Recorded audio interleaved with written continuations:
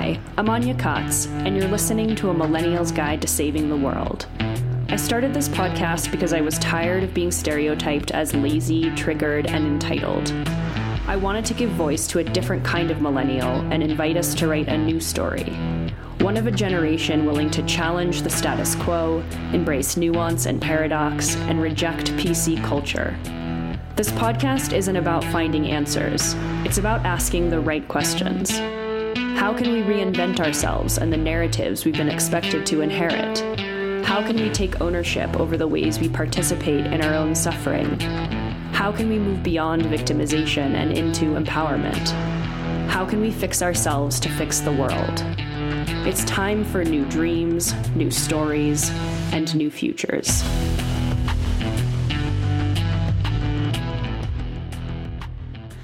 Hello, everybody. Thank you for joining me for another episode of the podcast. 3 episodes in 1 week.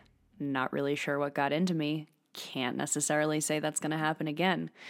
But here we are. Thank you all for everyone who listened to last week's podcast and gave me some feedback about how much content I released. I figured y'all would be pretty cool with whatever felt right to me, which is mostly the feedback I got. So thank you. I would really like to try to release an episode a week, but sometimes it just doesn't happen. And then sometimes you get 3. I don't know. I don't really subscribe to schedules. I feel like after working in the corporate world through my 20s, I just don't care really, or I don't want to care. That's a more accurate description of how I deal with things I need to do. I definitely care, and I definitely hold myself to standards I can't follow through on, and I definitely want to upload more than I normally do.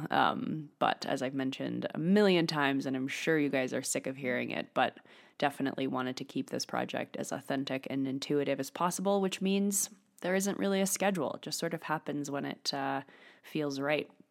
So yeah, we are leaving Colorado in a few weeks. Of course, our internet goes down right before we leave, so we're having to drive to our friends' houses to upload our podcast and do work at the critical time when we really needed internet before we left. No idea when it's going to be fixed. And we have 1 bar of service here in the middle of nowhere. So yeah, just trying to cram it all in with things coming at us unexpectedly. Life. Today's episode is with my dear friend, Jenny Kellogg. She has been on the podcast before. I don't remember when, maybe a year or so ago. Was it that long ago?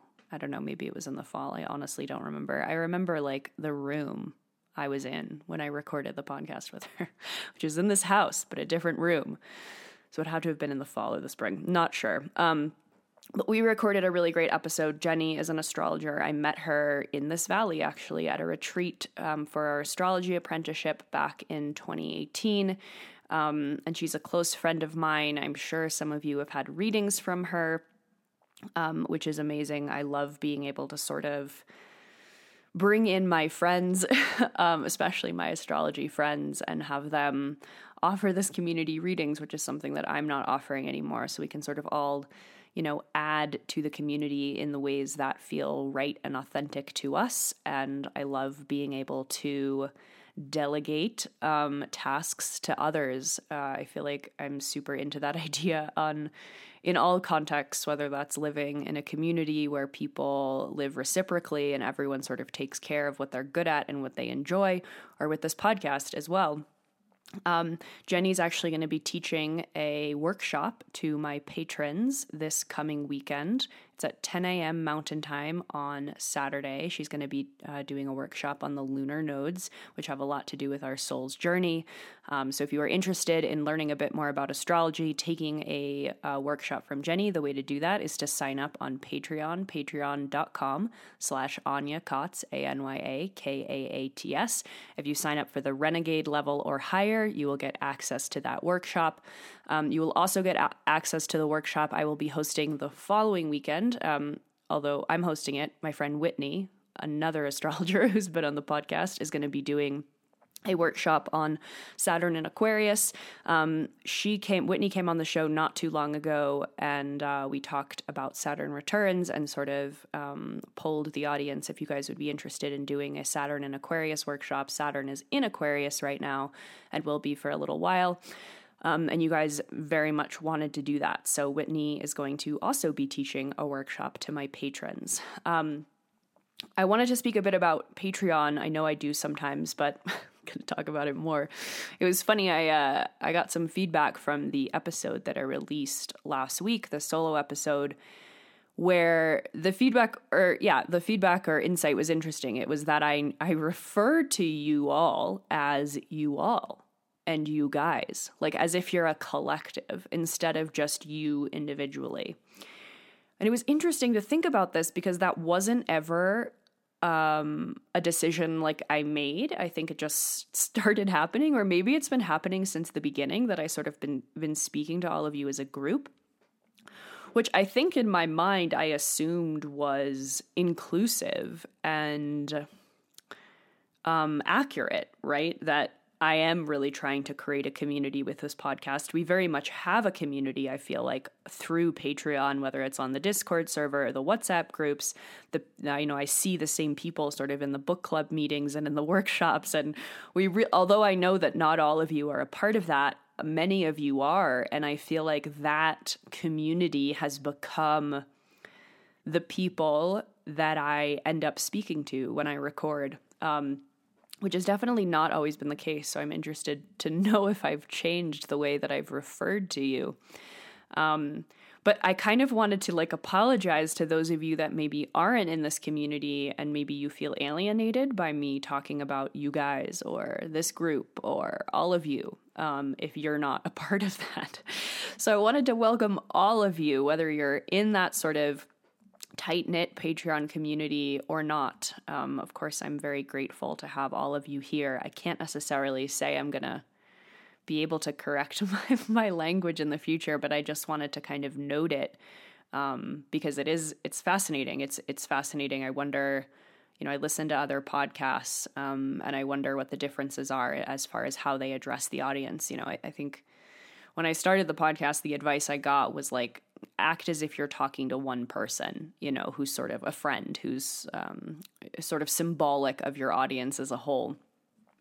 And I do remember doing that in the past, and I actually had a friend, or I have a friend, she's still a friend, but at the time I felt like she, as a person, was sort of very symbolic of my audience as a whole, and I remember reaching out to her a couple times being like, I feel like sometimes I'm recording podcasts just for you, because you're for some reason so all-encompassing of the person who I feel like would be listening to this. But then I think as the Patreon community grew, which it definitely has, especially in the past year, I feel like I really started thinking about the fact that I'm talking to that group. There's about 60 or 70 or so of you on the Discord server thus far. We would definitely welcome more of you. And yeah, I sort of like that I unintentionally started referring to all of you as you guys, which I do apologize if it's felt weird or alienating. Who is she talking to? What group of people is she talking to? I'm not a part of that group. I don't really want to be a part of that group. So that would maybe be weird. But I have to say the real soul purpose of this podcast in my mind was to create a community. So it's interesting that over time, as that's actually happened, that I just started referring to you guys as you guys. Anyway, I don't need to get too far into that, but I did think it was interesting. I'm interested to hear if you all have noticed that, what your thoughts are. I don't know if it'll change. It's hard not to speak to this core group of amazing humans who I have met virtually and in person and who I feel like I will know for a very long time, possibly for the rest of my life. And I feel like we're only at the very beginning of sort of collaborating and thinking of all the ways to work together and help each other. And yeah, I wouldn't be surprised if that's sort of what this podcast eventually births, is really just an in-person community. That was definitely the broad goal when I first launched it a couple years ago, and it's beautiful and a little bit surprising, but mostly I just feel a lot of gratitude for the fact that it's really happened so quickly, and I know will continue to grow. So if you are an individual listener and you have no idea what I'm talking about, I'm very grateful that you're here and that you're listening and that you are participating in this podcast in whatever way that feels fit. And for those of you that are in the community, thank you for supporting me and allowing me to do this. And I think I mentioned this last time that so many of you reach out and say thank you. And it's really like I just, opened the door. You all filled the space. And without people in the room, there wouldn't be much of a community at all. And not to mention, the workshops that we host through Patreon are all either former guests of the podcast or patrons or both. And so it's really a way that we can all share knowledge and all offer what we're good at. Again, it's just me opening the door, but you guys are the substance that's inside. And without that substance, just be me in a room speaking into a mic to nobody. If you would like to become a part of this community more than you are, as I mentioned, we have book clubs that I host quarterly, although last year we did 5. So probably going to be more than quarterly. I really can't read books on my own anymore. It's not very fun. I want to talk to you guys about them all the time. We're doing a new book club in June. We are picking from 3 different books. And if you want to know what those books are, if you want to vote on them, Patreon is the place. As I mentioned, we have workshops. I think someone's going to be hosting, a patron of mine is going to be doing a Reiki workshop. Next month, we've had people teach foraging and breath work and how to become a more confident creator. We have 2 astrology workshops this month. I have so many playlists that are in the works or that are already released that are for patrons only. And the Discord server, which is amazing. And there's lots of people in there that are talking about all sorts of subjects at all times. So if you're lonely and you're looking to share some sort of virtual online space with like-minded humans, definitely recommend Patreon. If you go to patreon.com/Anya Kotz, you'll see that there are 3 different tiers. There's $5 a month, $10 a month, and $25 a month. $5 a month gets you access to all of the sort of bonus content that I post on Patreon, whether that's like a bonus video that I've recorded in an interview, all of the playlists, and I think a couple of other things, stickers. And then the $10 level is really where all of the value is, in my opinion. So that's where you'll get the workshops, the book clubs, the Discord server, etc. And if you think about it, like basically 2 Starbucks lattes a month, but instead of a couple of cups of non-organic coffee with shitty milk, you get a whole community and you get workshops and book clubs and playlists and tons of stuff that in my opinion is worth far more than $10. Plus with that $10, really what you're doing is helping support me and this project, because there is no other way for me to make money, at least not any other way that I want to. I don't want to have advertisers on the show. I don't want to read ads. I don't want to bog it down with that. So this is like public radio and I need your support. But yeah, I need your support, but also I think if you ask anyone who is involved, that they really enjoy being a part of this community, and that makes me really happy to actually give you guys something that's valuable and have you meet more people who are like you and help you through difficult experiences. Speaking of difficult experiences, this podcast today, Jenny and I touched on this a bit, and I also touched on the idea of a sort of spiritual awakening or spiritual emergency in a solo podcast I posted a little while ago called A Millennial's Guide to Spirituality. And Jenny listened to it, and Jenny said, there's so much more to say. And she was right. And so much of these conversations I end up having with Jenny because she's had so many amazing experiences in this respect and has a lot of really profound insight, has been sort of in many different kinds of spiritual communities throughout her life. And I really value her feedback. And I feel like Jenny was honestly there once I met her in our apprenticeship during my own dark night of the soul. She was such a beacon of just light and someone that I knew I could rely on and who would give me straight up, straightforward information, and who I knew was never going to suck me up into some sort of like transcendent, woo-y cult kind of spirituality. She always kept me really grounded. So I love talking to her about this subject, and I wanted to bring her on to expand upon it further. And also because I think, I love it. I was like not going to talk about this, but this whole conspirituality thing that's going on now, I'm not going to speak that much to this because I don't think it's worth my time to.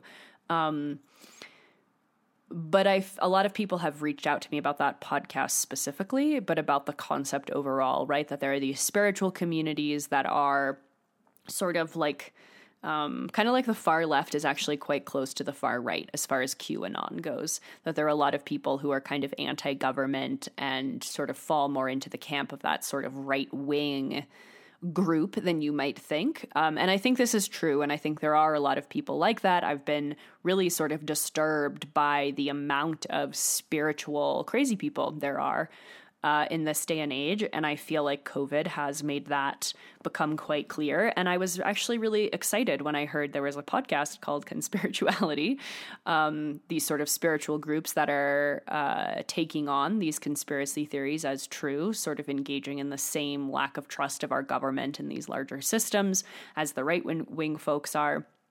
And I was really excited about that because I've definitely seen that as a trend. Although in listening to that podcast, I was just as disturbed, if not more so, by their fundamentalist cult-like rhetoric as I am about the people who they were criticizing.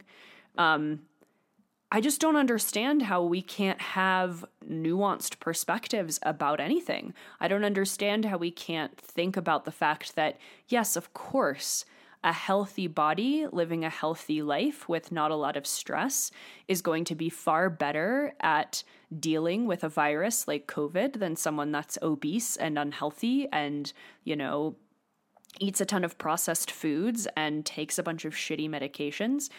But still, I'm going to get a vaccine to protect other people who are not as healthy. I'm not going to go on some death rampage and get everyone sick. Not, for sure, I wish those things were different. I wish those people had access to information and to resources so that we could all be living healthy, happy, hippie lives. But that's just not the case. And, this whole idea of if you're strong and healthy, don't get the vaccine. That's not the point of a vaccine. It's not just to protect you. It's to protect everyone. And I'll just say, maybe I'll get in trouble for this and lose a ton of listeners, which is fine, because I don't think those are the listeners I want to have. But I've never gotten a vaccine in my life. This was something that was obviously not my choice. My parents decided back in the 80s that they didn't want to vaccinate me. This was pre-internet. They had to go to libraries and research all of this.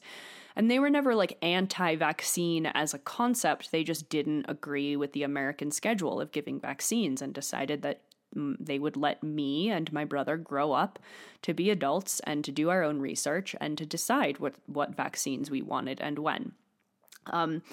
My brother has gotten a ton of them before, but I never did. I didn't travel to a place where it felt like I needed to. There wasn't a pandemic that popped up. And so I just never got one. And it was a little bit difficult for me to decide what I wanted to do in this case because I don't trust the mainstream medical establishment. I do think there's a lot of shit going down.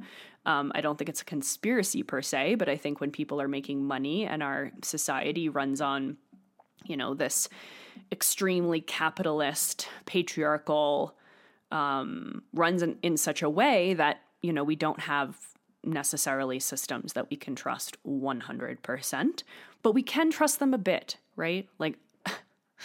Man, I could go on such a rant about this, but I am someone that just really doesn't trust that stuff. I don't go to doctors. I don't even remember the last time I took Advil or Tylenol. I don't participate in the mainstream, medical industrial complex at all. I don't, take antibiotics just because I'm told to. I think these decisions should be contextual. I think even the decisions about the vaccine should be contextual. Do you live in a city or do you live out in the middle of nowhere? Are you working at an old people's home or do you not see anybody all day? I think we need to be thinking a bit more critically and nuanced about these decisions and whether or not we're going to get them. I personally, a lot of you have reached out to me and asked me to speak about this subject. I'm sort of doing this begrudgingly because it's such a inflammatory topic. But personally, I decided to get a vaccine because I would like to travel this summer. I don't want to put other people at risk who cannot get the vaccine, like people going through chemo.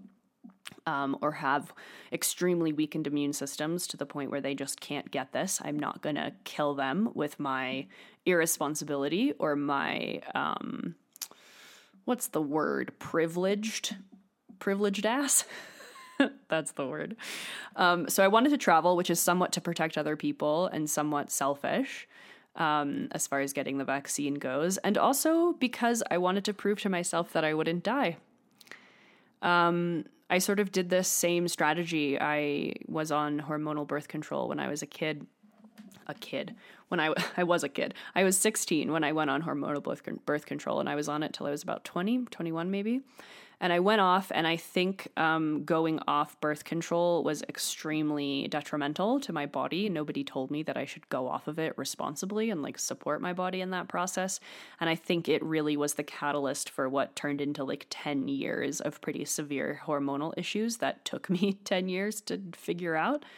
And so obviously after having that experience, I said to myself, like, fuck birth control. I'm never going to do that shit again. I was all about the fertility method and just like being safe, and that's not for me, and I'm all natural and blah, blah, blah, blah, blah, self-righteous bullshit. And then I decided I didn't want to be pregnant. Like there were too many scares, and I didn't want that looming over my head, and I didn't want to live my life in fear. I did not want to live my life in fear of birth control, because I think there are many amazing things about birth control. And so I decided to get a copper IUD. Granted, not hormonal. I wouldn't do the hormonal thing again, but I think we've sort of looped all birth control into this, like, God forbid we, murder our natural, healthy, clean bodies with the medical industrial complex. And so I don't want to live in that way, right? I don't want to live in fear. And I feel like so many of these sort of conspiracy, anti-government, like it's all this victimhood fear mentality that I just don't subscribe to. And so I decided to get a copper IUD simply to prove to myself that I'd be fine, that I wasn't going to die, that no locusts were going to descend from the sky because I decided to participate in some sort of mainstream medical thing. And in many ways, I did the same for the vaccine. I don't want to be afraid of this vaccine. I don't want to walk around like, oh, I don't know, maybe it's gene therapy, or my period's going to disappear or be really heavy, or just like enough of that. I am smart enough, and I am educated enough, and I am aware enough, and I am intuitive enough to make these decisions for myself in a nuanced, personal way. And I think anytime if we subscribe to the cult of like taking pictures of ourselves, getting the vaccine, and like we believe science, like that is just as bad as the we don't believe science people. Some science is legit. We got to find our way somehow to the middle, or our own version of the middle. So I'm not encouraging anyone to get the vaccine. I want to encourage you to make your own responsible decision for yourself. Stop reading crazy shit online that's not true on either side of the aisle. Make your own decision, and make sure that your decision is not a decision you're making because that's the cool one, or the one that you think other people will support, or the one that cool podcaster you like talked about. Stop doing that. Make your own decisions. And I think the spiritual awakening, the dark night of the soul. Someone asked me the other day, like, can you just tell me about it? Like, what is that?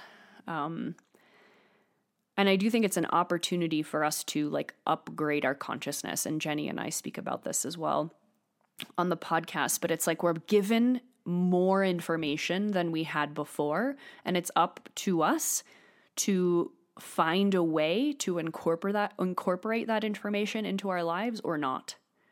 right? And I think that's something that the dark night of the soul allows us to do, or gives us the opportunity to do. But even if you're not in that kind of a crisis, I feel like we're sort of constantly being hit with processes like this at all times, right? We're super triggered by someone and we get really angry with them about what they're doing and what they're saying and why won't they stop, and we're just going crazy. And then we suddenly realize that, like, yes, maybe they're an annoying person, but the fact that I'm this triggered by them has something to do with me. And we sit back and we give ourselves the opportunity to discover what that is. And we realize that, holy shit, what that person is doing that's bothering me so much is the thing that bothers me about myself. But I'm not ready or willing or capable of incorporating that shadow part of myself into my own identity and understanding about who I am. So I'm projecting it onto this other person. Doesn't mean they're not doing that thing, but you found that person just so you could easily project your own shadow onto them. And so in these crazy times that we're in right now, where there is so much information being thrown at us, and I think we're all being triggered in any number of ways, whether we're going through a severe crisis, whether we're going through little crises, whether not much is happening, but just we see everything happening collectively, we're constantly being asked to adjust. We're constantly being asked to be more nuanced, because there is nuanced information everywhere, right? I feel like if we're paying attention, we're going to constantly be hit with contradicting information. And it's up to us to decide what to do with that. And I highly encourage everyone to take little bits of all of it, because that's where the truth is. The truth is not in, the science. The truth is not in the conspiracy about the science. It's somewhere in the middle of all of that. And you're never going to read that truth in an article. You're going to figure that out for yourself. You're going to find what works for you. So that's all I have to say about that. I just think it's crazy to me that we're living in a world right now, especially on the spirituality side, where like I've heard friends of mine are afraid to tell their clients that they got a vaccine because there's so many people in these spiritual realms who are so not just opposed to that action. It's like you as a person cannot be taken seriously. Remember when Chris Ryan was doing a bunch of rants on his podcast about masks, and it was like all these people would reach out, like, I have supported you for years and years and years, but now that I know that you think I should wear a mask, I am dismissing everything, every bit of value that you've ever given me ever. Like, that's your problem. Right? Like, that's crazy. We can all exist and make little different decisions, and it doesn't necessarily mean that that person's entire worldview is different than yours. Or maybe it does. But if that's the kind of worldview then that you want to live in, that black and white, fear-based, victimhood, everything's a conspiracy, or the opposite, right? Like everything that is in science is a conspiracy. Have fun with that. But that definitely isn't my scene. And I think we'll all do a lot better in the world if we can approach this in a bit more of a nuanced way, like all things. How sick are you guys of hearing me say this? Broken record. I feel like if there was a broken record, it would just be like nuance, nuance, nuance, nuance, nuance, paradox, paradox, paradox. You just say those words over and over. That's what's going to happen when my record breaks. Okay, I think I've talked about everything I wanted to. Again, if you would like to participate in this weekend's workshop, patreon.com/Anya Kotz is the place to do that. And when you sign up for $10 a month, you will get access to all sorts of amazing things. If you guys ever have any questions about that or are hesitant to sign up for Patreon because you're confused, please send me a message or an email, anyakotz@gmail.com. You can find me on Instagram @anya.kotz. Send me a DM. You're also very welcome if, like, when you hear me announce different things, like a specific book club or a specific workshop on Patreon, and you just want to sign up to just take that, then do that, right? Just sign up for Patreon for 1 month. It is a monthly subscription. I think also if you want to sign up for a year, you get 10 to 15% off. I think it's 15%. So if you know you want to participate in workshops and book clubs and the Discord server and all of that stuff for the remainder of the year, sign up for a year and you get a discount. But if you just want to participate here and there, you can also always just join and then cancel your subscription. I won't be mad. It's totally fine. I host all of these things through Patreon as opposed to separately, again, because I want to create this community space. I want you all to meet each other. And I felt like if I didn't have a Patreon and it was more like, just pay for this workshop here and pay for this book club over here, that we wouldn't get the same camaraderie and support from one another as I hoped. Plus, it's a more sort of stable way for me to make money each month if I know that there's monthly donations coming in. So patreon.com/Anya Kotz. I'm going to play you in with Blue Sky Mind by Trevor Hall because I feel like I just have to play a Trevor Hall song on every podcast that I release that has something to do with spirituality. Just kidding, but that is how it keeps working out. And so now I'm just like doing it purposefully. This is the first track off of his new album, In and Through the Body. And I feel like when I heard this for the first time, I remember exactly where I was actually. But I was totally sobbing. And I've just been thinking a lot about this whole bringing the spiritual realm down to earth and feeling these things in our bodies. And I think this plays a role in our whole feeling and thoughts and decision making around how we live in the world, whether that's, what sort of place we choose to live in, what sort of vaccinations we choose to get, what sort of ways we wish to speak to other people. All of this stuff really should be coming from a bodily, felt place. And I feel like a lot of these spiritual movements don't do that. They're not talking about the bodily aspect of these things where we're thinking about 5D, 3D, ascension, like all these very transcendent out of body experiences, but we're humans. So to me, the best chance that we possibly have at enlightenment is to tend to the earth in spiritual ways, to tend to our body in spiritual ways, right? There is nothing else we can do. We're not going to be lifted up into the sky on a bed of rainbows. It's not going to happen. And if we keep putting ourselves there on the bed of rainbows floating up to the clouds, I don't think we're going to be able to intuit what is best for us. That's when we're going to subscribe to stupid ideologies that are black and white and that don't speak to our individual experience or needs. And so the more we can embody our spiritual practice, the more we can feel these things within ourselves, the better I think we will all be. So enjoy this song, enjoy this conversation with Jenny. I hope to see you all at the workshop next weekend and at Whitney's workshop the following weekend. And I will catch you on the other side. How you gonna get free this time? Falling into a blue sky mind.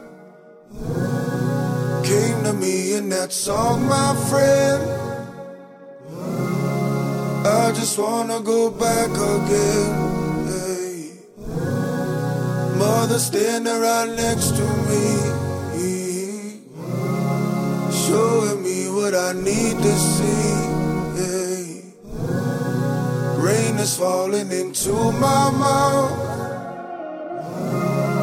Flowers blooming all up and down. I found in and through the body. It's in and through the body. All along, in and through the body. All along, it's in and through the body. All along, in and through the body.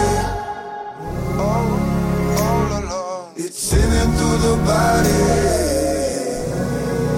All along, in and through the body. All along, it's in and through the body. Okay, we are recording. I am here with my friend, Jenny, who is returning to the podcast, which is exciting. It's my honor. It is my honor as well. Yeah, I really wanted to I feel like even in deciding what we were going to talk about today, I then thought of even like a third topic that I want to bring you on the show to talk about. So there's a lot. Okay, but stay tuned for that mysterious third topic. Yeah. I was like, how can I fit that into this topic? Like, no, you can't. You just have to do that another time. But today I wanted to sort of continue the conversation that I feel like I started in a solo podcast I did a little while back called A Millennial's Guide to Spirituality. And I wanted to bring Jenny back on to talk about this stuff because I feel like, first of all, I think I've personally learned a lot from you directly, and you've pointed me in directions of certain, books or teachings, or even just speaking about your direct experience that has been phenomenally helpful for me in like grounding myself into my own spiritual experience. But you've had a very interesting and I think, sort of trustworthy and honorable journey with all of this. And so in addition to talking about my own experience going through a spiritual quote unquote awakening, I wanted to bring someone else on to talk about their own personal journey, but also just so we can sort of, I can hear you sort of discuss all of the stuff that you've learned about and gone through. And I think we both have a rather, we just have a similar viewpoint and have had similar experiences and have similar opinions about this stuff. So, anyway, thank you for coming back. I guess first it would be, I would sort of like to hear a bit more about when you like sort of adopted spirituality into your life and how that happened and what were the beginning stages of that journey. Obviously, like, we met after you'd already been through a lot and in our astrology apprenticeship, but you have been in this world for quite some time. So interested to hear how that all started for you. Yeah, it was gradual, but at the same time, from the perspective of the outside world, it seemed very sudden. I was living a very rational, atheistic, I think I would say, adult life. I was an academic. I was working in academia and nonprofits. And I had really staked my identity on being a scholar, being a thinker, and suppressed a lot of my feelings. And we can get into, I had many spiritual experiences when I was a child that there was no way to integrate them into my adult life. So gradually, it started with doing yoga. In 2005, kind of yoga became a thing, and some friends said I should try a yoga class to help me with my flexibility. And from there, I think yoga starts with your physical body and opening up the places in your body that have residues of trauma and, emotional patterning. And so that was a first opening truly to feel my body in a non-disembodied way and to start to connect with that. And then yoga emphasizes mindfulness. So I started mindfulness meditation, and I became really involved in my yoga studio in 2010 and 2011 in DC. I was part of one of the first Vinyasa yoga studios in DC. And that was sort of my community, my life. And so, gradually I deepened an awareness of myself beyond my mind and my identity, and it became more embodied.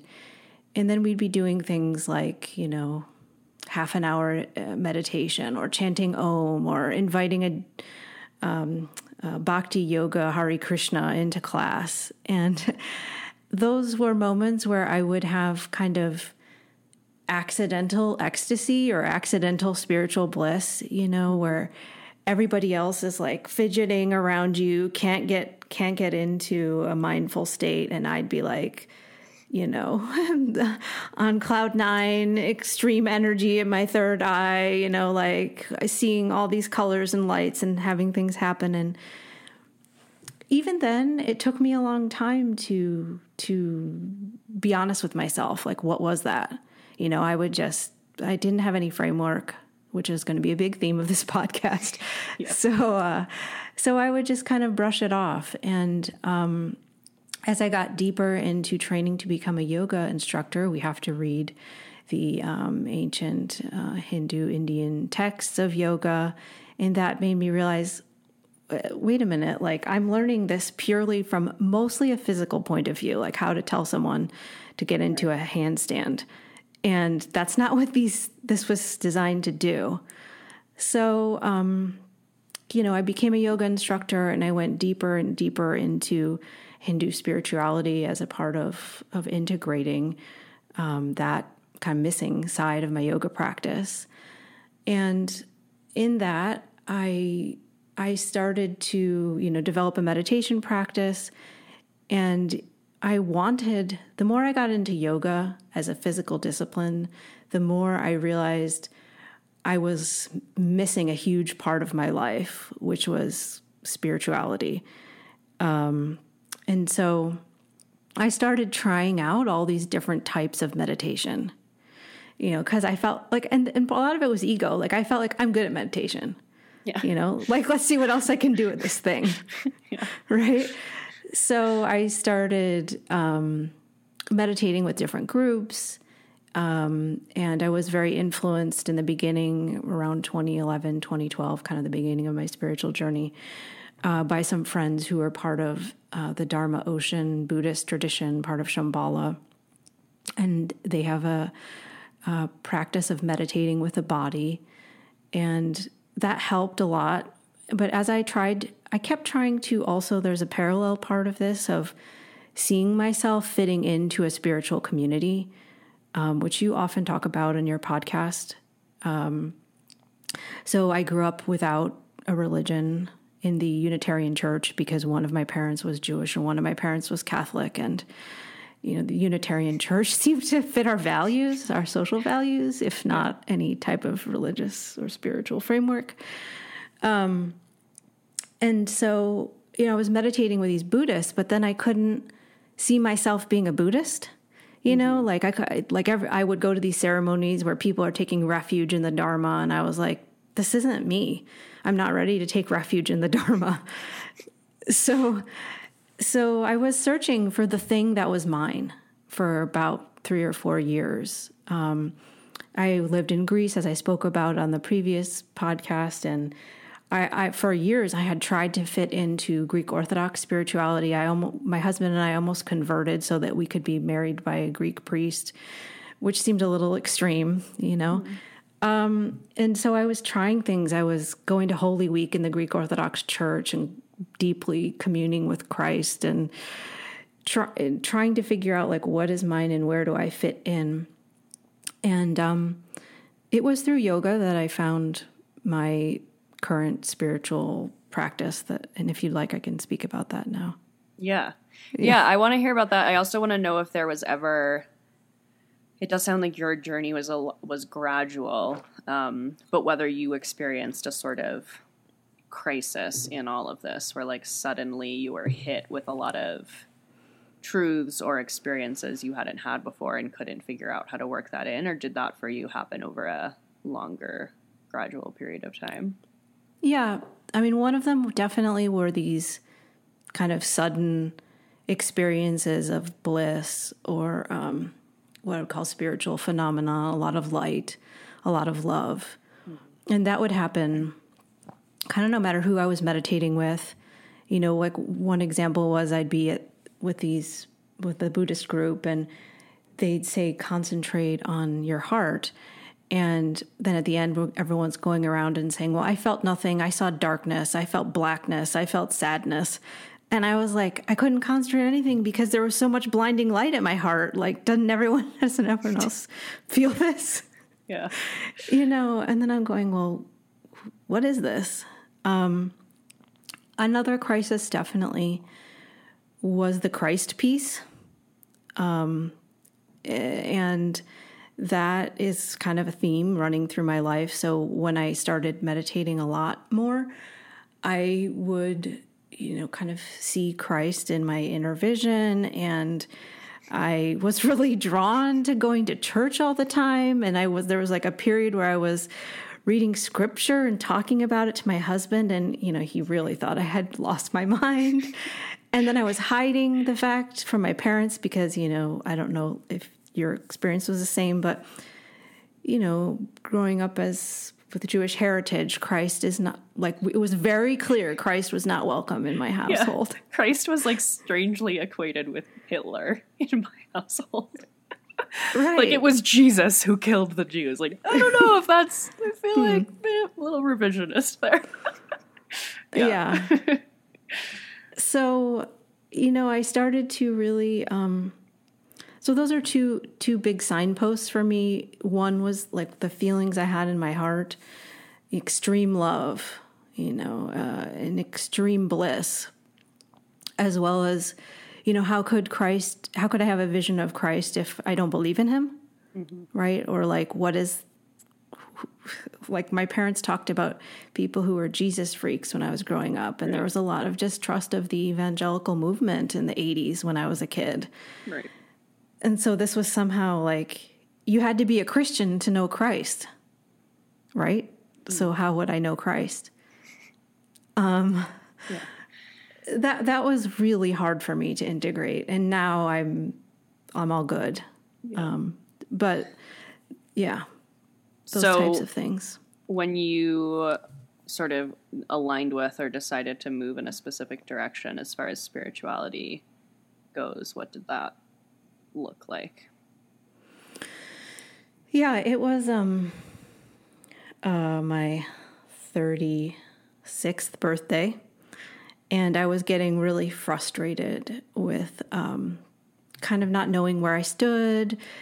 I wanted my practices. I wanted to find my path. That's what I wanted. So I went and meditated on my 36th birthday, and I prayed. And this whole time I was not into praying. Again, praying is loaded, right? For praying was not a thing that I learned how to do in my family or not at the Unitarian Church. We did not pray. And so I said this prayer of this, it was a one-line prayer. Please, God, help me to find my path.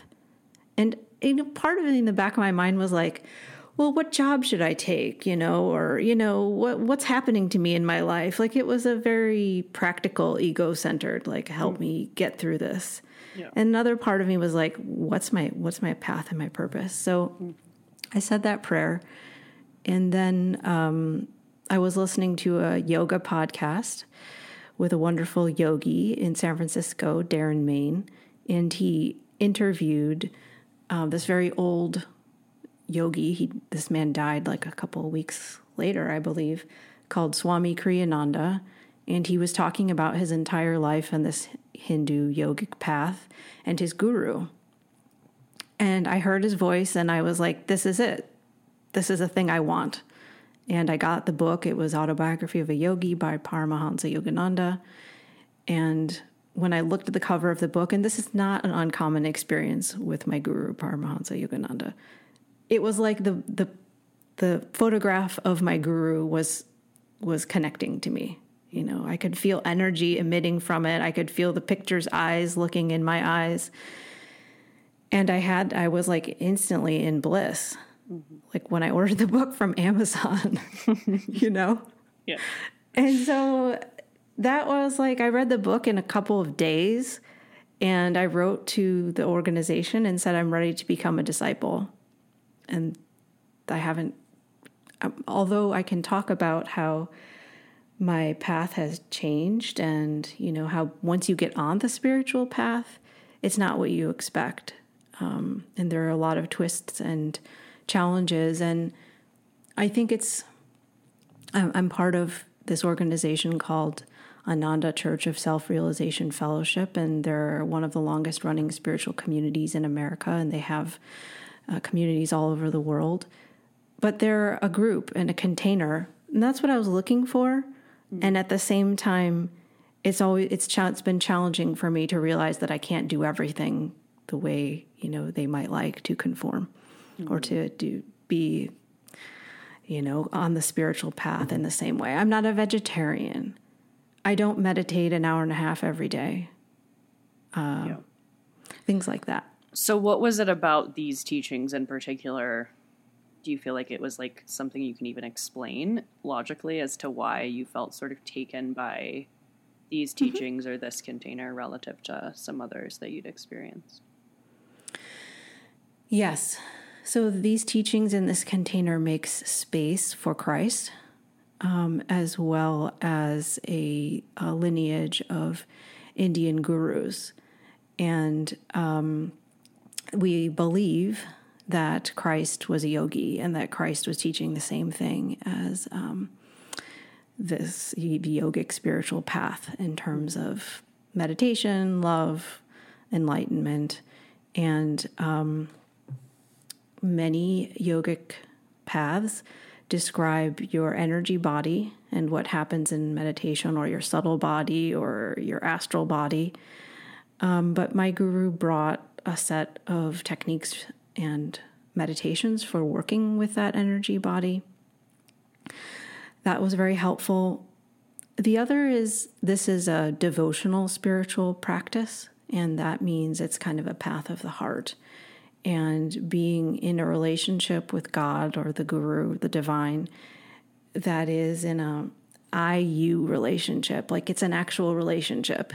Mm-hmm. And the path emphasizes loving God and offering yourself to God, as opposed to, now some of my Buddhist friends might disagree with this, but speaking from my personal experience, when I was trying on Buddhism, there wasn't a real devotional I-you, like God emphasis in the path, in that practice and path. And that's what I needed.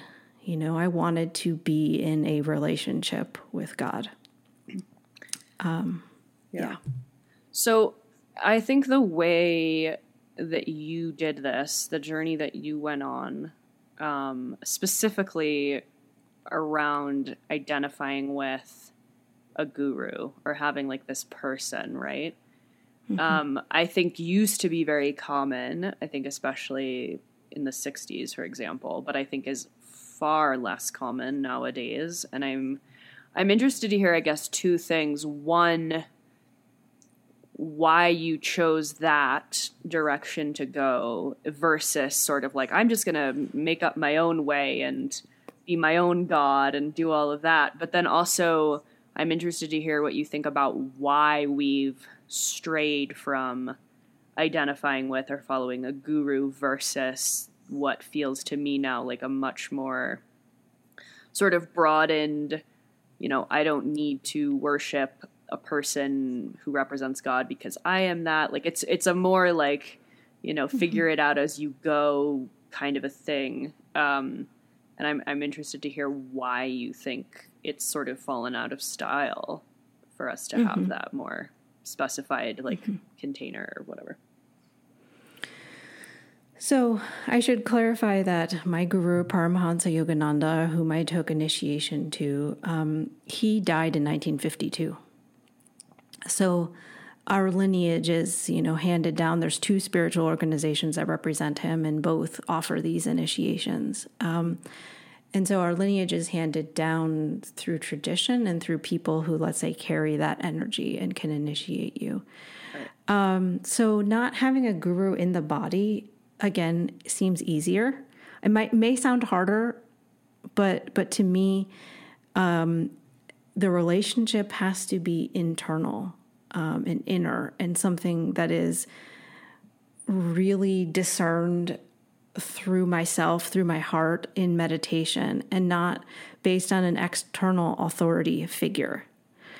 So that's one reason why I think my spiritual path may fit a little bit more with this time, because I think your question is getting to the fact that there have been a lot of gurus that came to the West in the 20th century, and spiritual teachers who, for one reason or another, have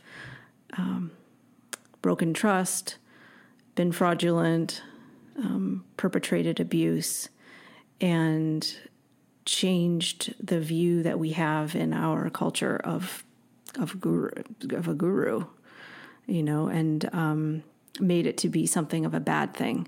Whereas traditionally, the teachings my teachings are based on Hinduism, but I'm not part of a strictly Hindu spiritual path. But the teaching is that the guru is the wayfinder, the teacher who shows you and helps you along the spiritual path, because it's very dangerous. So ask me your question again. What else? What other parts would you like me to include? Well, just sort of like, yeah, I mean, I guess you did answer that. I think you answered both of them. Why you decided on that path, but also why we've strayed from it, I feel like, in many ways. And I wonder too, whether we've misunderstood what a guru is supposed to be. And so, I mean, and let's broaden our lens a little bit and look at this as any kind of spiritual teacher that we engage in, where I feel like sometimes part of the problem is that we're looking for that person to be this like perfect godly, like perfect God in human form kind of a thing. And when the person makes a human error or has humanness of any kind, we say, oh, okay, well, therefore that person doesn't deserve me following them, and also isn't what they say they are. I think that's a weird thing that like Westerners do, is we don't understand what a guru is to begin with, so we don't recognize that they're supposed to be like a symbolic form of something. I don't know what your thoughts are about that. But. Yeah, I mean, I think in my tradition, we would distinguish between a guru who is an avatar, and many gurus come and say they're avatars, but an avatar is someone who is someone who's incarnated, who is like Christ, no longer has any karma, has transcended this reality, and doesn't need to incarnate in order to work through their karmic challenges or to achieve enlightenment. So right off the bat, my guru, he's taught that he's an avatar. So he's not human in a way. He has taken a human birth, but he's not still working out all of the challenges we humans have. And so I think the way that you're using the term guru or spiritual teacher is to acknowledge that we're human, and we're not free of karma or attachments. We're not here specifically on divine mission to help uplift humanity, but we can all be a part of it. Yeah. And we don't the word guru has come to mean, some sort of divine enlightened teacher who is above everyone else. And that's where we have problems, because we don't understand these terms. In our culture, we don't have a framework for spiritual awakening at all. Yeah. So let's talk about that. I know you work with a lot of clients who've been through various forms of this. Obviously, you have, I have, and I'd love to sort of talk about what is a spiritual awakening, what does that look like, what are some examples, because obviously they can occur in multiple different ways. Mm-hmm. What is it that we're referring to when we say a spiritual awakening or a spiritual crisis of some kind? I think it's an opening to something larger than yourself. And in our Western world, we call that an existential crisis, like what is our existence? But to me, the reason spiritual awakening or spiritual crisis or spiritual emergency is such a big problem is that our world thinks of itself as separate from God. Since, the Enlightenment or the dawn of Western scientific materialism, there's been a separation between the church, which is seen as like the authority on religion and spirituality, and science or the secular world. Mm-hmm. And I think we see so many spiritual crises because people are finding that this separation is not valid or doesn't reflect their own inner experience. And so a spiritual awakening can be, anything, realizing your oneness with an animal that you happen to see on the side of the road and roadkill, and feeling compassion for that deceased animal. Or it can manifest in, taking psychedelics and having a unitive experience. Or, I think in meditation, like my experience, I've never taken psychedelics, and I've had many experiences of non-ordinary states of consciousness brought on by, let me set my mindfulness timer for 15 minutes, right? Yeah.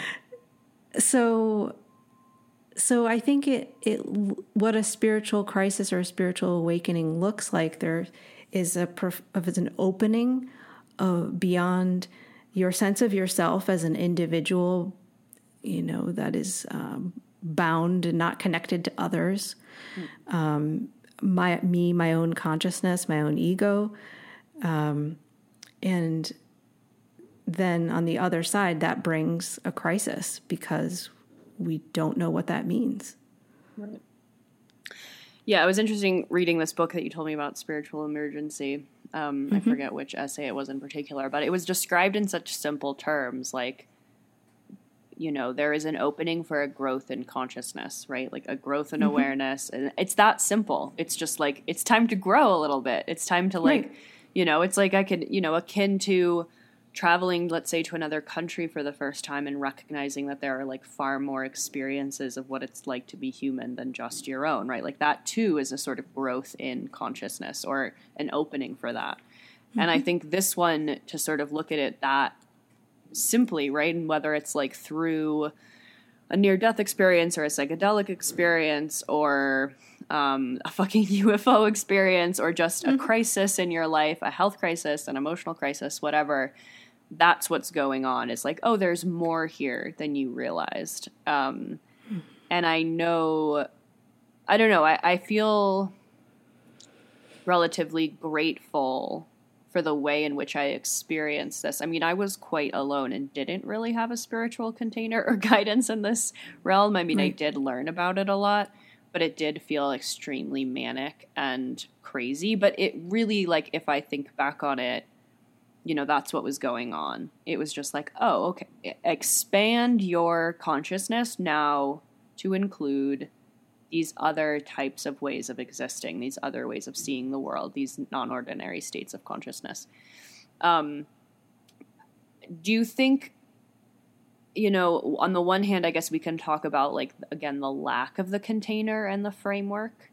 Let's maybe start there. How does the fact that we don't have containers for this, or we don't have gurus, appropriate ones, that is, or guidance, like how is that affecting people to the point where they're not integrating these experiences? I don't want to say properly, but I sort of do, in a way that allows them to live a fuller, more honest life as opposed to descending into some sort of strange psychosis. Yeah. I mean, I think it comes down to, we don't talk about what are the risks of a spiritual opening and how to support one on that journey, which is what traditionally a guru would do. But yeah, we don't have a container to understand, or a framework, actually. A framework for what happens in our bodies, what happens in our emotions, what happens in our psyche, and what is beyond, kind of this world. Or we don't have a spiritual framework for that at all as well, besides what physics has offered us. So I think one of the big pitfalls is consumerism and consumption of quick fix, or all of these different techniques. Like going and the consumerism and consumption, because we think like a spiritual awakening is a problem to be solved, right? Yeah. So there's everything. There's going to an ayahuasca temple in Peru and doing ayahuasca, which is helpful for many people. But, a lot of people are going there to try to solve this problem that they feel inside of themselves, or to quote unquote awaken. Right. There's an agenda for sure. Yeah, an agenda. And then, so that's one problem, and that involves appropriation of other cultures and abuse of all kinds of indigenous practices and traditions, because basically we're the only culture, this sort of Western European culture, that has not really condoned a supernatural or expanded version of consciousness. Yeah. So that's a huge problem. Yeah. And I also think then on the other side, there's another issue with discernment. So discerning what is happening to you, discerning whether someone who's offering you something you need in your spiritual awakening or enlightenment is where that person is coming from. What is it going to give you? What's happening to you?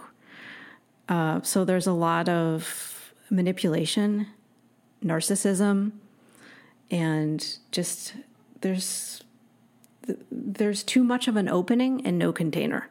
Right. And let's just work that backward a little bit. It's my feeling that the vast majority of the people who fulfill those roles, that sort of narcissistic, egoic, quote unquote healer person, that identity is a result of that person's spiritual awakening emergency not integrating. Yeah, I think you're right. And I think that we can. I may still be guilty of this. I think that you can see that play out from your yoga instructor to the person you go on a psychedelic retreat to your astrology teacher, to everything in between, right? Because it takes a lot of work to process and integrate these experiences. Right. So let's talk about what's happening there. And I feel like I'd be interested to hear how you've personally experienced this and worked your way out of it. I feel like, I talked about this on the last episode I recorded in regard to this, but I certainly felt like, again, because I had no examples, no container, no guidance, and no framework to understand this stuff, that truly when I started, and for me, I think it started with a feeling of, I'm miserable, but I know I'm supposed to be here. That in and of itself felt spiritual to some extent. Then it was like the onslaught of really intense synchronicity. And then it was like deep waves of grief that put me into like what I can pretty accurately describe as a psychedelic state where I was experiencing, many lifetimes of people and animals and the planet, and like just everything sort of made sense, this undeniable connectivity. And the immediate reaction I had to a lot of that, especially because it was coinciding with a point in my life that I was like setting a lot of boundaries with people and cutting people out of my life and being like, I need to move on. It very initially manifested as, oh my God, like I've been given access to these types of experiences and certain realms that other people have not been given, and therefore that means I'm special and like better than them. And I think I can't exactly, like, I can't point to the steps to which, I have certain experiences where like I kind of caught myself in my own ridiculousness and insanity. So it's funny to me that like other people go through that process and don't get the same hit of check yourself that I did. But I think that's, I mean, I'm interested to hear what you have to say and what you experienced in that regard. Like this feeling of immediately like I'm God. And that feels like really real for a moment there. Mm-hmm. Mm-hmm. Yeah. Yeah, I think what you're talking about is both emotional and phenomenological, or it's a phenomenon, spiritual phenomena. Right.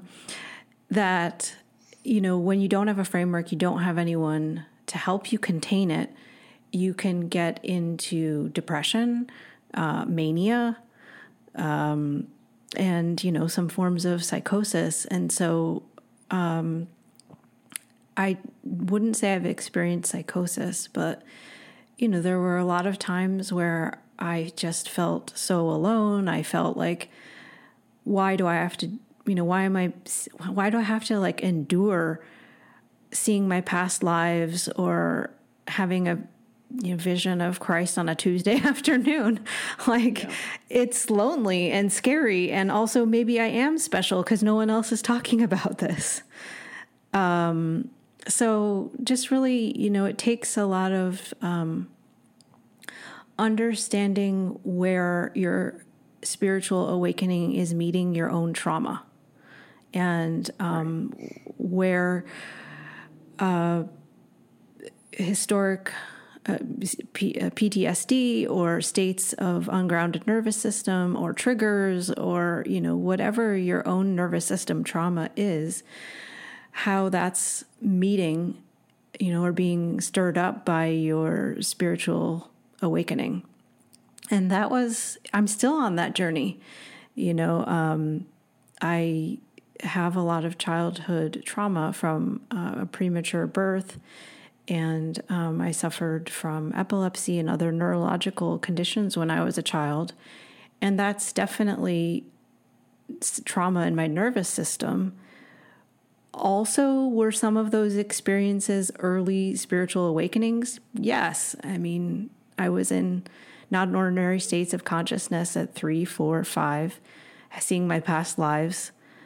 So finding a container for me, it ended up being a Jungian, my Jungian therapist for many years. She was the only person I talked to about this.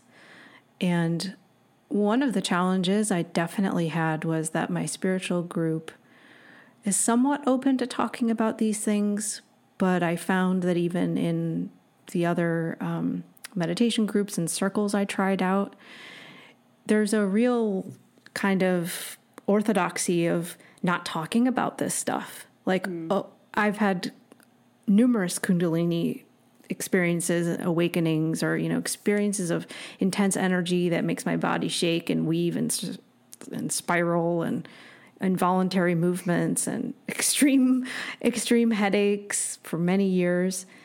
And it's like, well, there's one person in my group you can talk to about that,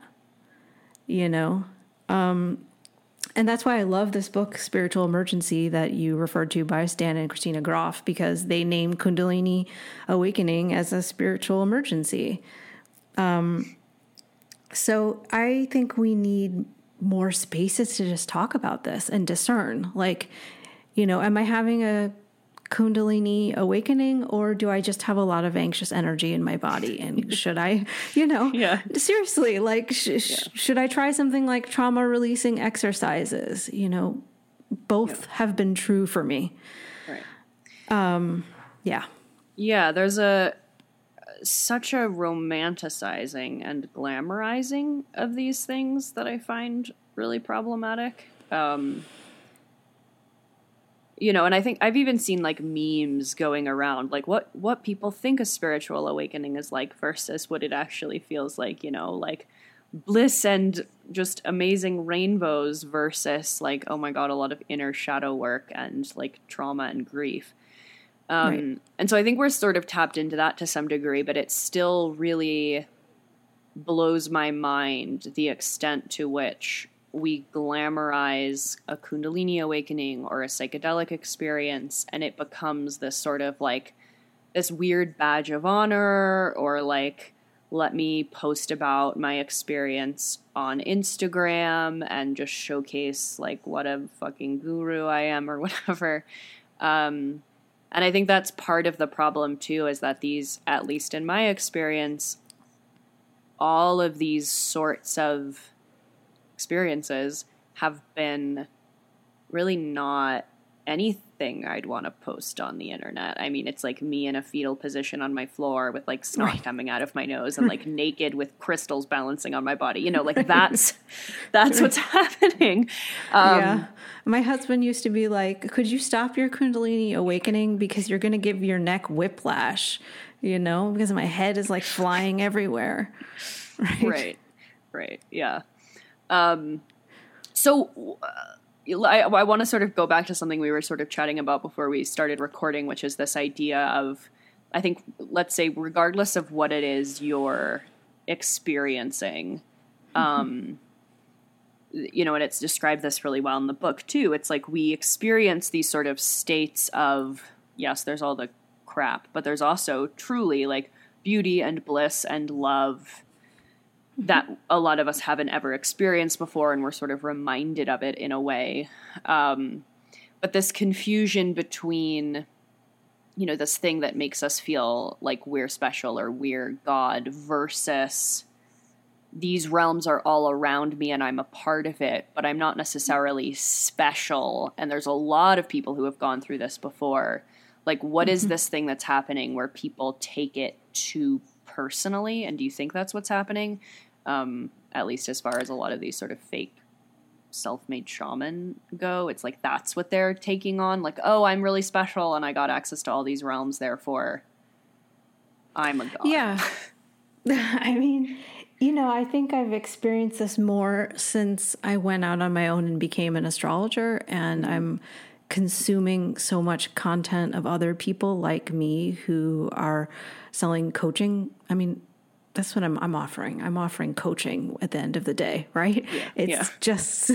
It's just like, you know, someone who's going to coach you on your mindset or your or marketing or your business. Although I would, okay, in the sense that that's a paradigm, right? Yeah. That we're selling our spiritual knowledge or guidance through. Yeah.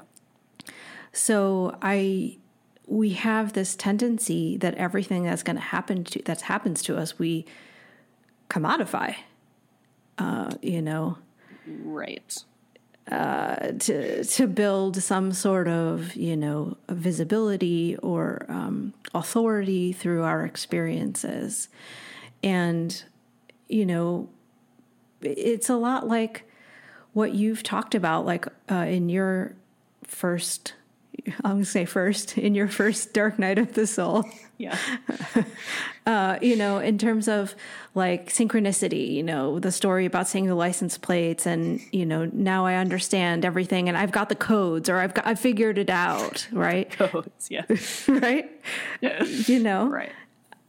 We immediately want to sell that and build our own authority and profile through that instead of reflecting on, I had an amazing experience of synchronicity, but what does that mean like for me in terms of my relationship with other people?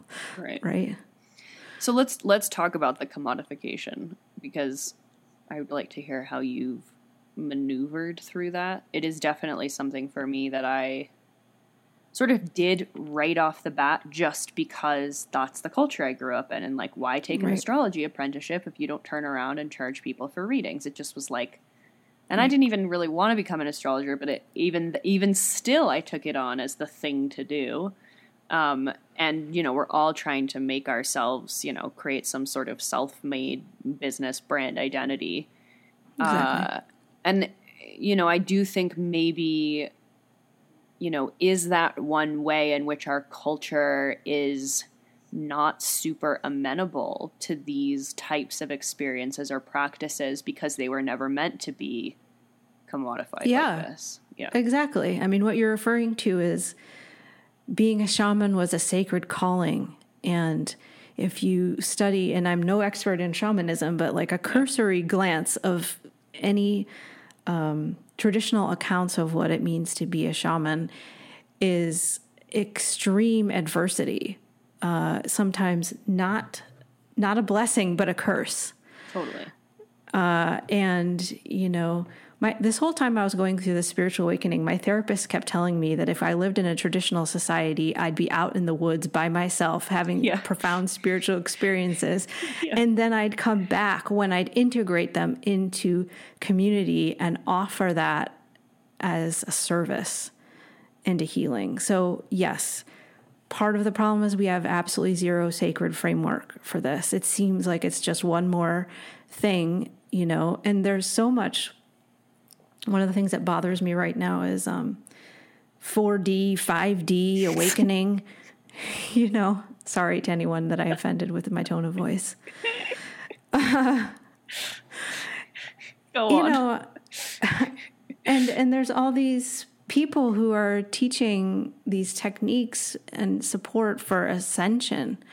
And, you know, in my spiritual teachings of my guru, like ascension is, yes, it can happen overnight when you least expect it, but also it's the work of, you know, thousands of lifetimes of effort and, you know, comes from completely letting go of your ego and merging into divine consciousness, which, you know, someone selling supplements that's going to help you with your ascension, that's not the same thing. Well, and also is that goal in and of itself, you know, I definitely went through a period of time and it was made worse by learning astrology and learning that I have my North Node, which is sort of like, let's just say my soul's journey in Pisces in the 12th, which is literally like, if you're going to put ascension anywhere in the chart, it's that space. And so here I am going through this spiritual emergency and learning astrology and like, oh my God, that's my destiny, to be like an ascended, enlightened rainbow being. And I really took that on. And then I don't even think it was intentional. I just think over time as the sort of film was ripped off so many times for me and experiencing so many like kind of gross, fucked up things in this world that, you know, I guess I sort of realized that having that as a goal, I mean, and how many of these sort of also older stories about, you know, these gurus teaching people who come to them and say, how do I achieve enlightenment? And it's like, already you fucked it up. Like already you're coming at it the wrong way, right? Where I think that's a big piece too. We have an agenda. And I'm not so sure if that's the most appropriate way to traverse this stuff. Well, I might push back a little bit on that because, you know, my guru's teachings is that you won't get onto the spiritual path until you have a desire for it and a desire to know God. And that's part of what the awakening is. And that was my experience, is like, I really wanted to know God. Yeah. Right. But I think that's slightly different than, I mean, certainly, like, we need to have intentionality about things. But if you have this idea of what enlightenment or ascension is, and so then you just, like, do a bunch of these activities to get there, like, I don't actually think you know what there is yet. Let alone, like, again, like you said, taking supplements or, you know, these people that I see this now cropping up a lot, like, oh, I'm going to do like a week-long darkness retreat or something. Like, I think there are also a lot of ways that we go too hard, too fast into certain practices that are not, you know, anyway, I'll stop talking and let you say something. Yeah.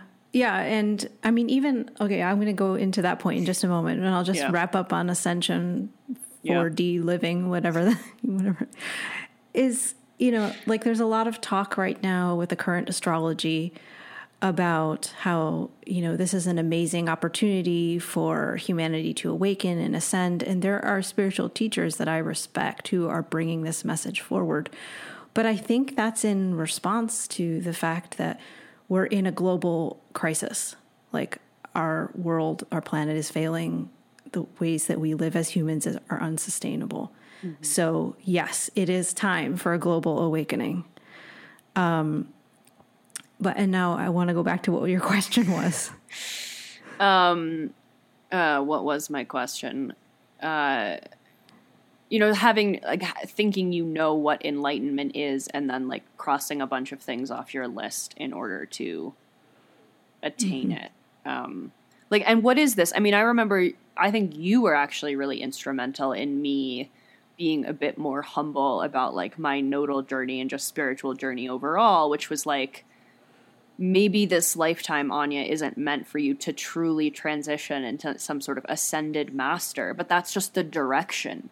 Just go the direction. Like, there's no goal or like end game. But I do think that, and again, so Western, right? Like this idea that there's a finish line, that once we get here, we will be ascended, we will be enlightened, we will be awakened. And then we shut off any other growth that may need to come in. Yes, your question was about going super fast. Oh, right. Towards that. Yeah. Yeah, and I think that's that issue of going full on towards your own spiritual awakening or your ascension, whatever, is one of the huge things I'm afraid of right now with all of the psychedelic psychotherapy and what's going on in the psychedelic industry and, pharmaceutical companies or psychedelic venture capital, or just the widespread availability of psychedelic psychotherapy. Yes. Because those medicines are really powerful. And it's not that people haven't been, since the 1960s or earlier, people have been taking these medicines without a container. This has been going on for a long time. But we're at this point again now, and more people are ready for a spiritual awakening, so-called. Right. And so I think there's a huge risk for almost like, I don't know, do you have this feeling like a mass psychosis? I mean, I wonder sometimes if we're not already in that. Yeah.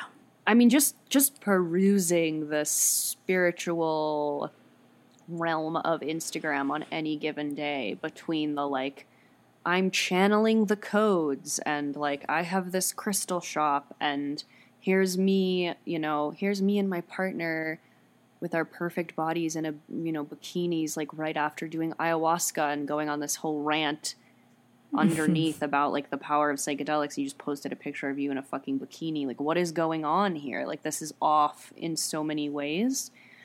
And yeah, I agree. I also worry because of the time period we're in. It's like, this is a perfect opportunity to go in a different direction, but what direction are we going in?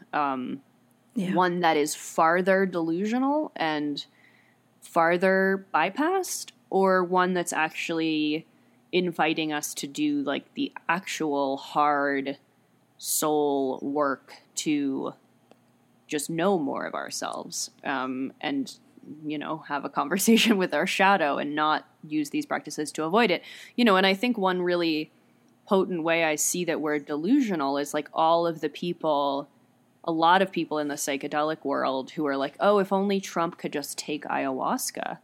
It's just like, do you not understand that, like, to me, this enlightenment stuff, this ascension stuff, whatever you want to call it, it's a collaborative effort between you, your intention, your willingness to be beaten down to some extent, like have the layers peeled off, and whatever tool you decide to use, whether that's astrology or psychedelics or any of the above, meditation, all this stuff. And I don't think that's understood very much in our culture. It's like, I'm just going to take this, and we call it medicine, which is also Exactly. like medicine, and even the word shaman is exported from the West. And we don't know any of this stuff. We don't realize how our own framework has infiltrated the meaning and experience of these things. But we think we can it is like a supplement or like Yes. any sort of mainstream pharmaceutical. We think that we can just take that and it'll fix us, which is so misguided and ultimately dangerous. Yeah. Yeah. And I mean, I think you alluded to the fact that one of the things we really need is community. Like, the awakening isn't just personal, it's community and a communal understanding of what happens to someone when they start the process. Right. And the right kind of community. I mean, that's the other problem, I think, too, is that there are now communities based around the misuse of these tools. Which it's like it's capitalizing on people's. I mean, I think identitarian movements are the same. There's all these things in life that are capitalizing on our utter existential loneliness and isolation and confusion. Yes. And they're all cults in my mind. I mean, it's cult-like. It's like, here's what to believe, here's who to follow, here's what to do. Which is maybe a good segue to talk about that discernment piece a little bit more. Both personal discernment, but also communal discernment. Yeah. I think discernment can't really take place until we have a relationship with what's going on in our physical bodies and our emotional selves, and understanding our personal trauma or attachment wounds, whatever you want to say. Because then we just keep projecting or acting from that triggered place. So discernment for me, and this is part of my training, I work in the compassionate inquiry psychotherapeutic method of Dr. Gabor Mate. But the body is primary. And it took me so long to be okay with that. I mean, I was an intellectual. I thought I could just think my way out of my problems. And I have a strong mind. And my therapist had to train me how to be in my body and not disassociated. So discerning what you really feel is important. And that gets back to a theme you often talk about in terms of returning to your own intuition. Intuition happens in your body. Intuition doesn't just happen in like, oh, I know what the right thing to do is. You know, it's discerning how you actually feel. And then from there, applying that embodied discernment and knowing what's true for you. So that's what I mean, that first discerning what's happening for you helps you to develop the practice of knowing what's really going on, even if it's uncomfortable. You know, knowing that in this situation, I was really triggered, and I've got to learn how to handle that. Right. And I didn't. Yeah, go ahead. I was gonna say the other person is actually not safe. You know, like that's, I think, a very key. Exactly. Yeah. Yeah, and discerning. So that involves, we are in a moment where fear is extreme in our world. And so when you discern what is going on for you in your body in terms of fear in general, in any given moment, then you're able to say, okay, I don't feel safe now because of something that's happening, or I don't feel safe in general because of trauma. Right. And that person just provoked it. They just reminded me of it. Yeah. But also, we need our rational minds. Like, for a long time in my spiritual journey, I assumed that I had been too rational and that I just needed to kind of give it all up and be in this, let me just see how the universe is unfolding for me type of space. But I quickly ran into resistance, like I said, because I had, my own problems in my spiritual awakening, that continuing to follow the path, like keep going with meditation practices that were exacerbating my Kundalini problems, and not think, maybe I should stop doing this. That was a huge one. Like, actually, rationally, objectively, the data is showing me that this is not okay for me. And the answer is not just to keep blindly going into some unknown territory. Yeah. So it's very tricky, but you learn to trust yourself in those situations and understand when you can put your trust or safety in the hands of someone else and when you can't.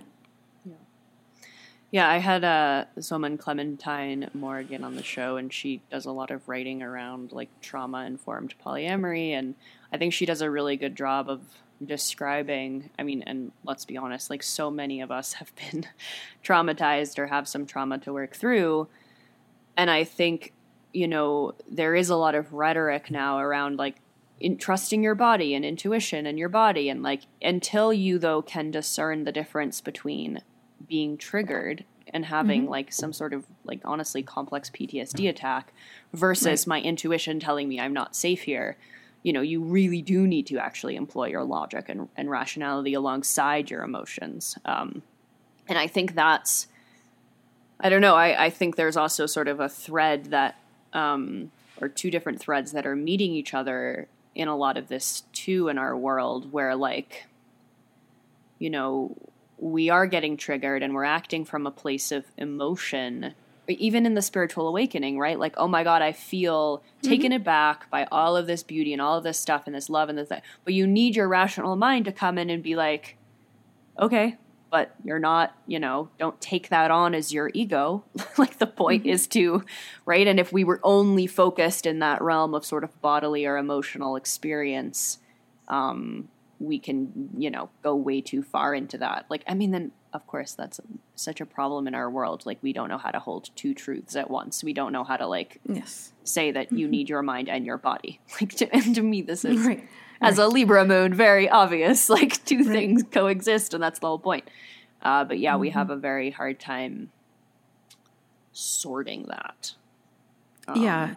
And I think that's that process of find a way to figure out how to sort that out for yourself. No matter what you do, there's a lot of different ways. And more of that information is available.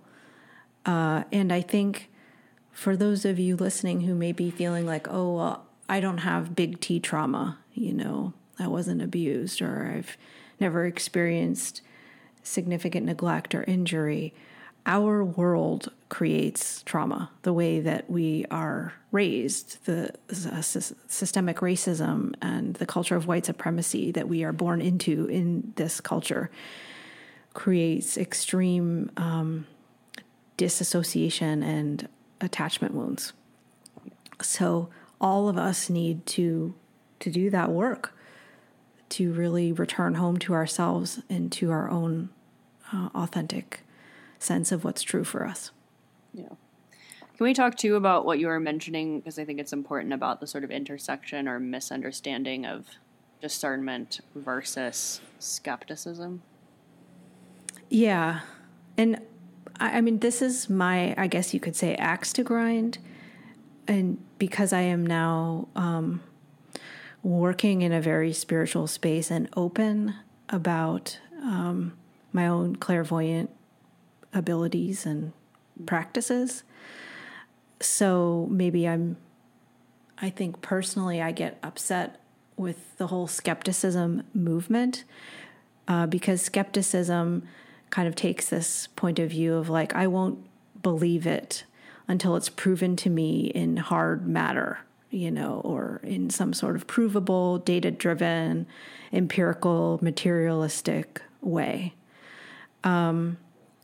And that's where so many of us are coming from. I need to have compassion for that, because that's what we think is like the world to us is founded on the principle of scientific materialism, and that it's not provable unless it's in matter.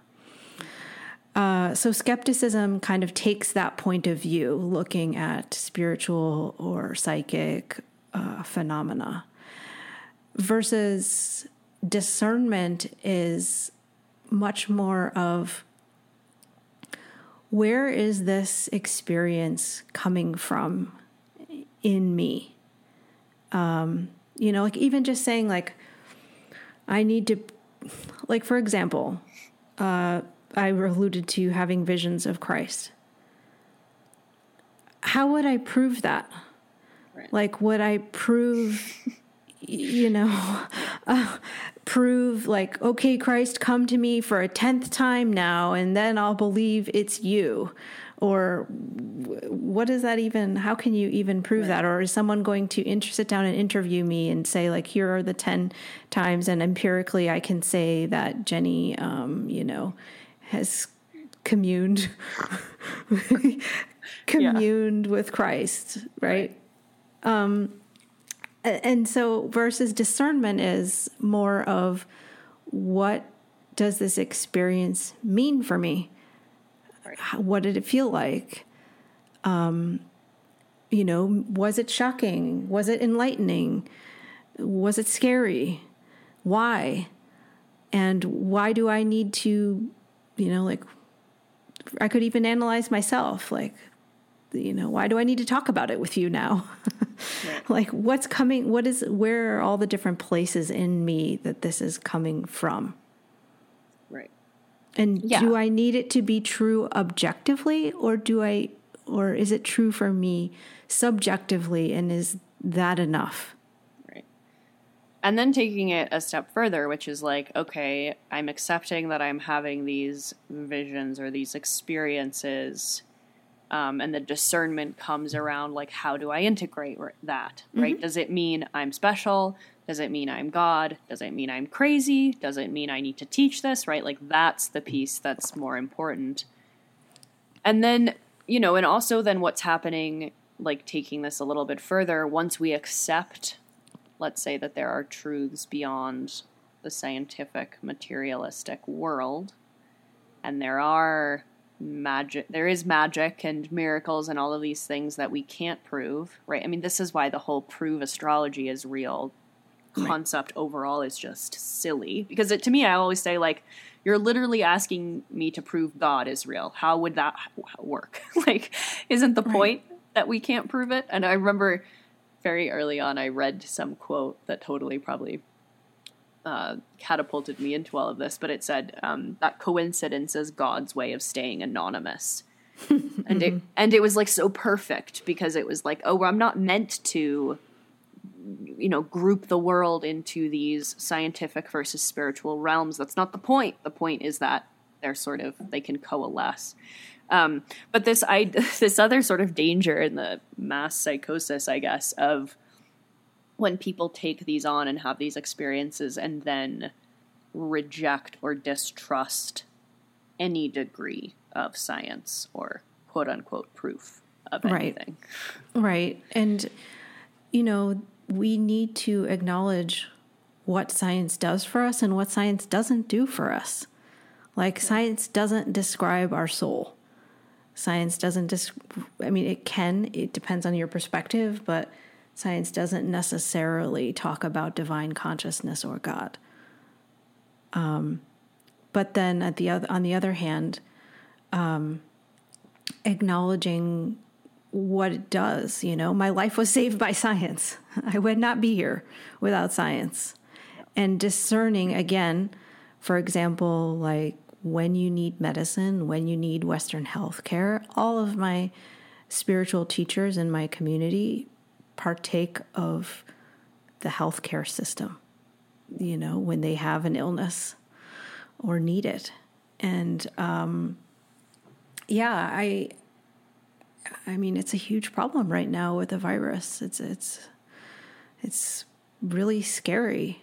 And at the same time, when we're talking about people who are completely dropping out of the Western medical system or choosing some other path, I have many dear people in my life who've made this choice to some degree or another. I think we need to acknowledge the trauma that the Western medical system has caused. And that's a big part of this split right now. Right. Yeah, that's interesting. It's like we need to acknowledge our own trauma in order to think clearly and responsible, but also acknowledge, our own trauma is in like our own personal, my parents, my own like individual experience versus our collective experience with a lot of these things too. I sort of feel grateful in that sense because I feel like I got sucked in. Just being born in this culture, you get exposed to the kind of cult of Western medicine. But then also I went into the whole cult of wellness and of natural medicine. Right. And that in and of itself is completely neglecting of a more comprehensive understanding of healing and of timing and of all of these things. But yeah, it concerns me. It concerns me quite a bit. And, one of the, like this whole thing that's come about of questioning germ theory and all of that, it is to me so, I don't know, ridiculous in the sense of like, to me, I guess I took it as knowledge I already knew that the healthier you are, the less sick you would likely become. You build up your immune system, you eat healthy food, you move your body and you're happy and you reduce stress in your life. Okay, you're going to get less sick. But that doesn't mean, to me, that's not relevant as it relates to like a global pandemic or like your responsibility relative to the community and their health. And also it doesn't matter how fucking like, it's the same in spirituality. Like, I don't care how many like rainbows you have on your body. You're still a human. You're still fragile. You can still be run over by a car. You can still get a virus. Like, let's be real. You're not a magical being. You're a human with flesh. Yes, and being human is inherently risky. I think that's, the way I frame the discussion about the virus or the vaccine or do this or that with my clients is, even if you don't get the vaccine, you could be hit by a car tomorrow. Right. And what do we do with the fact that we're scared and human life is precarious? And how does that inform our choices, both for ourselves and for how we want to treat others? So one last thing I wanted to ask you about is something I've been thinking about a lot recently, that I think because it's really difficult to live in this Saturnian world, and because we have more access to spiritual practices and people who are teaching these things, their experiences, psychedelics, etc., that what we think we want or what we're opting for, or what we're doing as a fear-based mechanism is to think that like enlightenment is this, escape, that where I would like to go is not here. And, or where I deserve to go is somewhere better than here. And I feel like for me personally, a lot of my spiritual journey recently has been recognizing that the point is to me to bring those realms into my body and into my human experience, not to reject my humanity and like try to like live in the clouds somewhere. But I'm interested to hear what you think about that.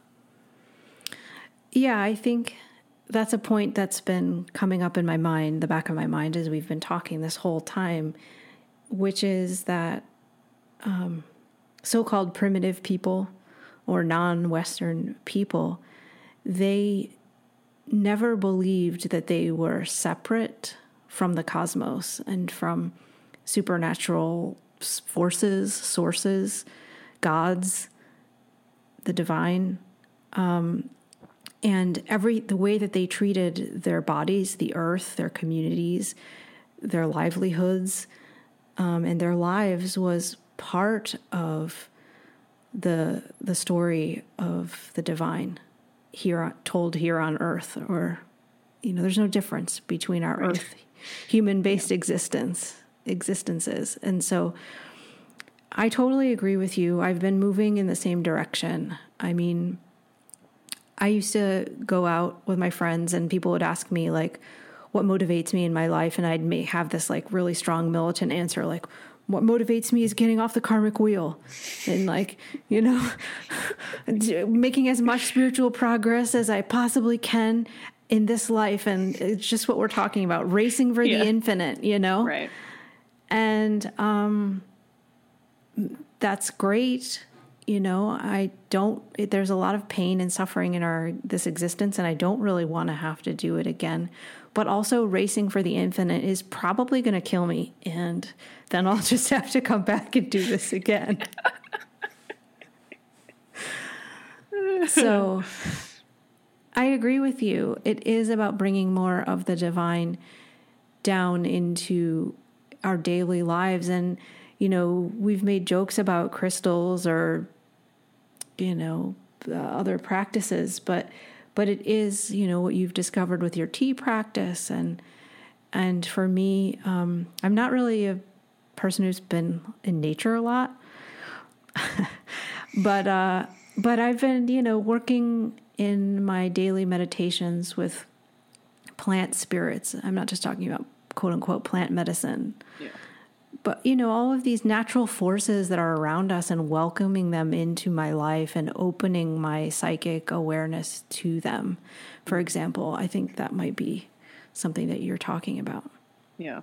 Yeah. I feel like I also just take a lot of refuge, and maybe it's my like Virgo Pisces nodal axis, but even any of these mythological stories, right? These sort of that exist cross-culturally. There's this relationship between humans and the gods. Like this is an underlying framework for all of this stuff, is that we are in constant communion with the gods. There's a reciprocal relationship where making sacrifices to the gods, they're very present.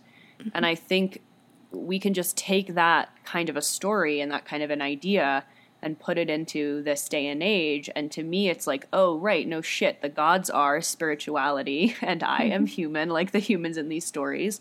And so how do we sort of dig channels for them in this world and have them exist here again? It is not that I'm supposed to go up and become a constellation myself. It's that I'm supposed to help restore the balance between, not even just the balance, the sort of lack of barrier that I think there is. And, I don't want to take psychedelics to go visit that realm. I want to take psychedelics to remind myself that I exist in that realm at all times. Exactly. And maybe that's boring for most people. But why would that be boring? Now I'm going to speak from my Gemini rising perspective, which is an infinite field of possibility and magic, Right. That's what we want. Yeah. That's the antidote to our malaise. Yes, 100%.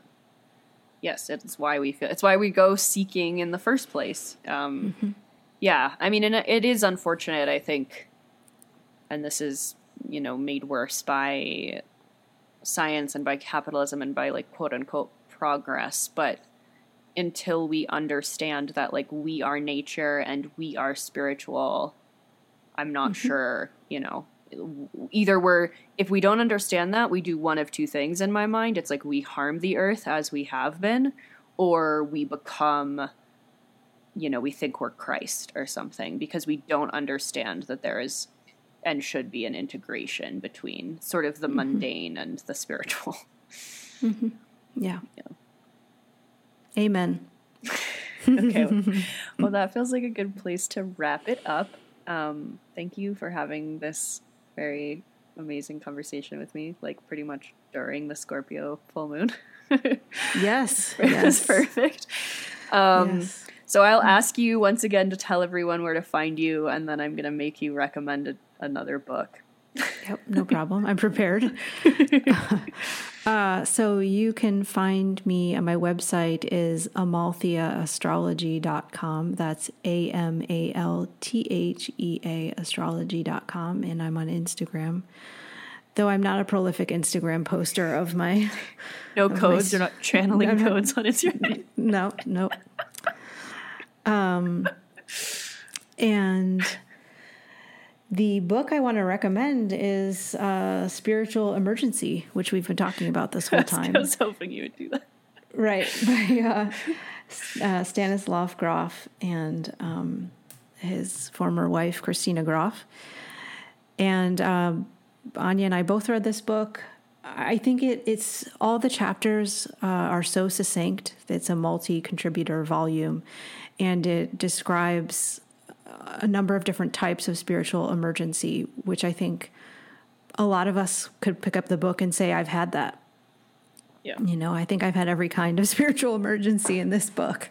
Yeah. And it's an old book from the 80s, but the message is still relevant. And one of the things of the book, the intention of the book is to talk about this community program they had started called the Spiritual Emergence Network, which was a network of therapists. I think it still exists, but I've never heard very much about it.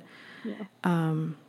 So I think that's a call to all of us to try to create those spaces for each other and to support ourselves in these spiritual emergencies and our emergence.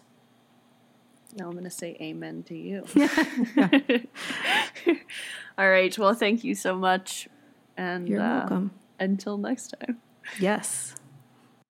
Hello, everybody. Thank you for sticking around and listening to that conversation. Please go to support my friend Jenny, get a reading from her, come to our workshop next weekend through Patreon.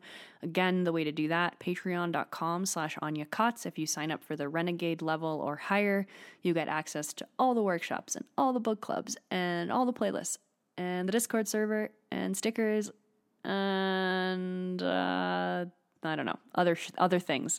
You'll see them all listed quite clearly there. I am going to play you out with a song called Breathe by, I don't know how to pronounce his name, and I don't have internet because our internet's down, so I can't look it up, but Osgir?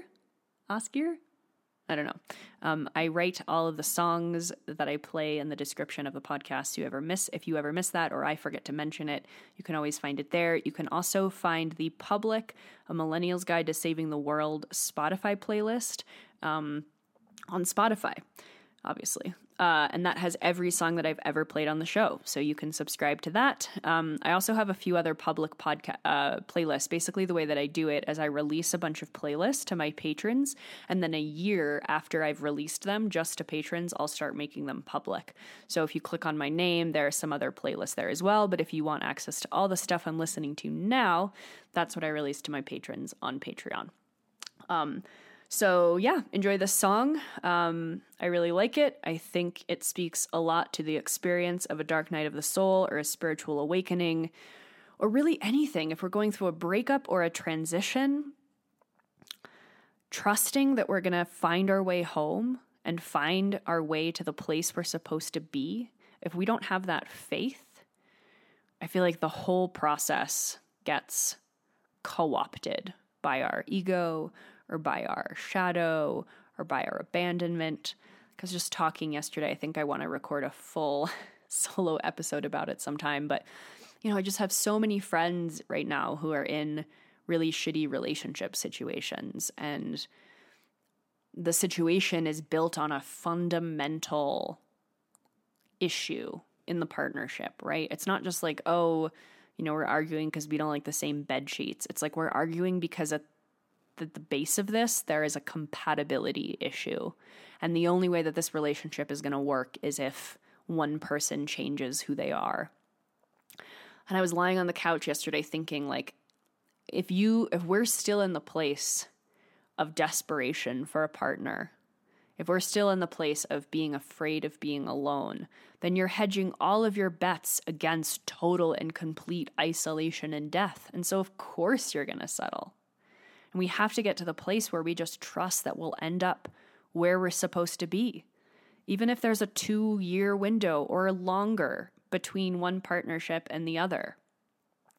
I am so grateful to have reached the point in my life where being alone was such a better choice, like 9 million times better than settling.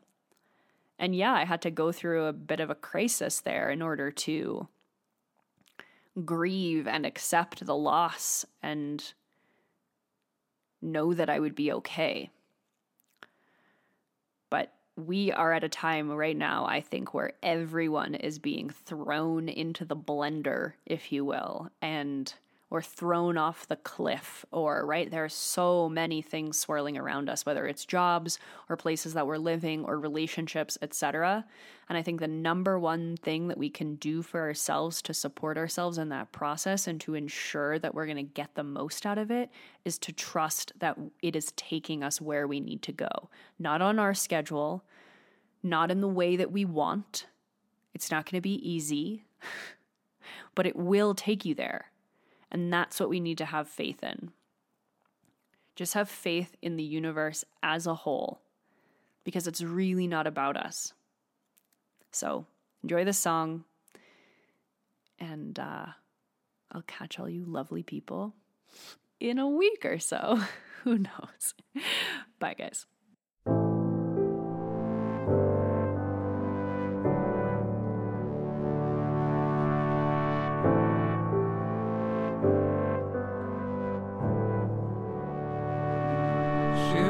Stars drift around in the sky. I lie calm under their watchful eyes. In my heart I can feel it, and why that wherever I go I'll find